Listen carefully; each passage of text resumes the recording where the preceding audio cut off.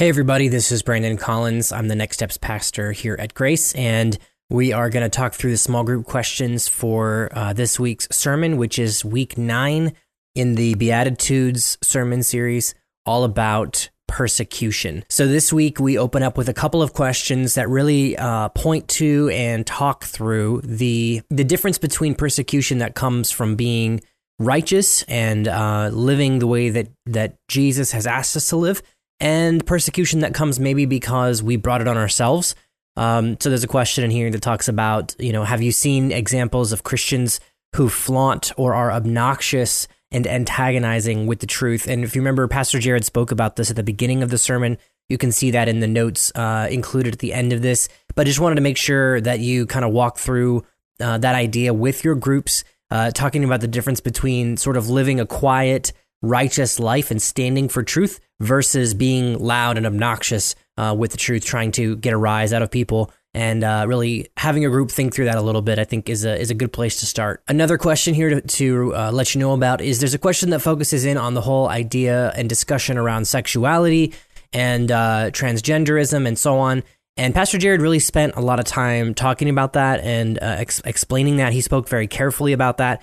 And so that is going to come up in this conversation. I just wanted to make sure that before you dive into that you are very well prepared and well thought through for what might be brought up in that conversation. Remember, we want to make sure that we're being sensitive, kind, loving while we speak the truth with people. And so that's very important to do. Make sure you're well prepared. And if you don't know that you can be prepared, it's okay to just skip over this question if that's helpful, or maybe if you think it will lead to too much intense conversation. This may not be the right time to talk through that with your group. You may want to do it maybe one-on-one if you think it's going to be a big issue with someone. Again, the most important thing is that we are being caring and loving while we talk through the truth. So anyway, think through that question, look it over, make sure it's the right choice for you and your group before you dive in there. Lastly, as we move on to the application section, just a couple things here.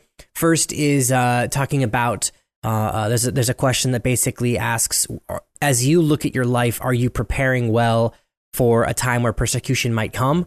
And then what do you think God wants you to do or change in your life in order to be better prepared for that?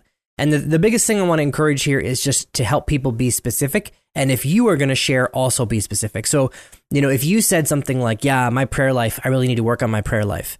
And then you're trying to get your people to be more specific, that is not going to work out well because you are not very specific. So I want to pray more, or I want to have more of the Holy Spirit in my life. Those are not specific answers. What do you mean by pray more? How do you plan to pray more? How do you know you need to pray more? Get very specific with people when you share, and then ask them to be very specific as well when they share. There's a little bit about that there in the question as well.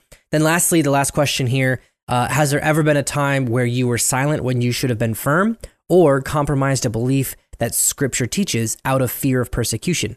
And again, I just want to encourage you as the group leader, if you can, think through a time in your life where you wrestled with that or where you struggled with that, because it's going to be very difficult for people.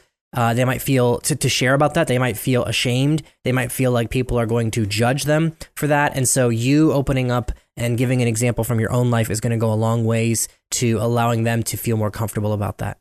So that is all for this week. It's going to be a great discussion, some intense topics, but some good, deep, rich truth here for you and your groups to talk through. And excited to see all and hear all that God is doing. And I am continuing to pray for you. As always, please do not hesitate to reach out to me over email or by phone.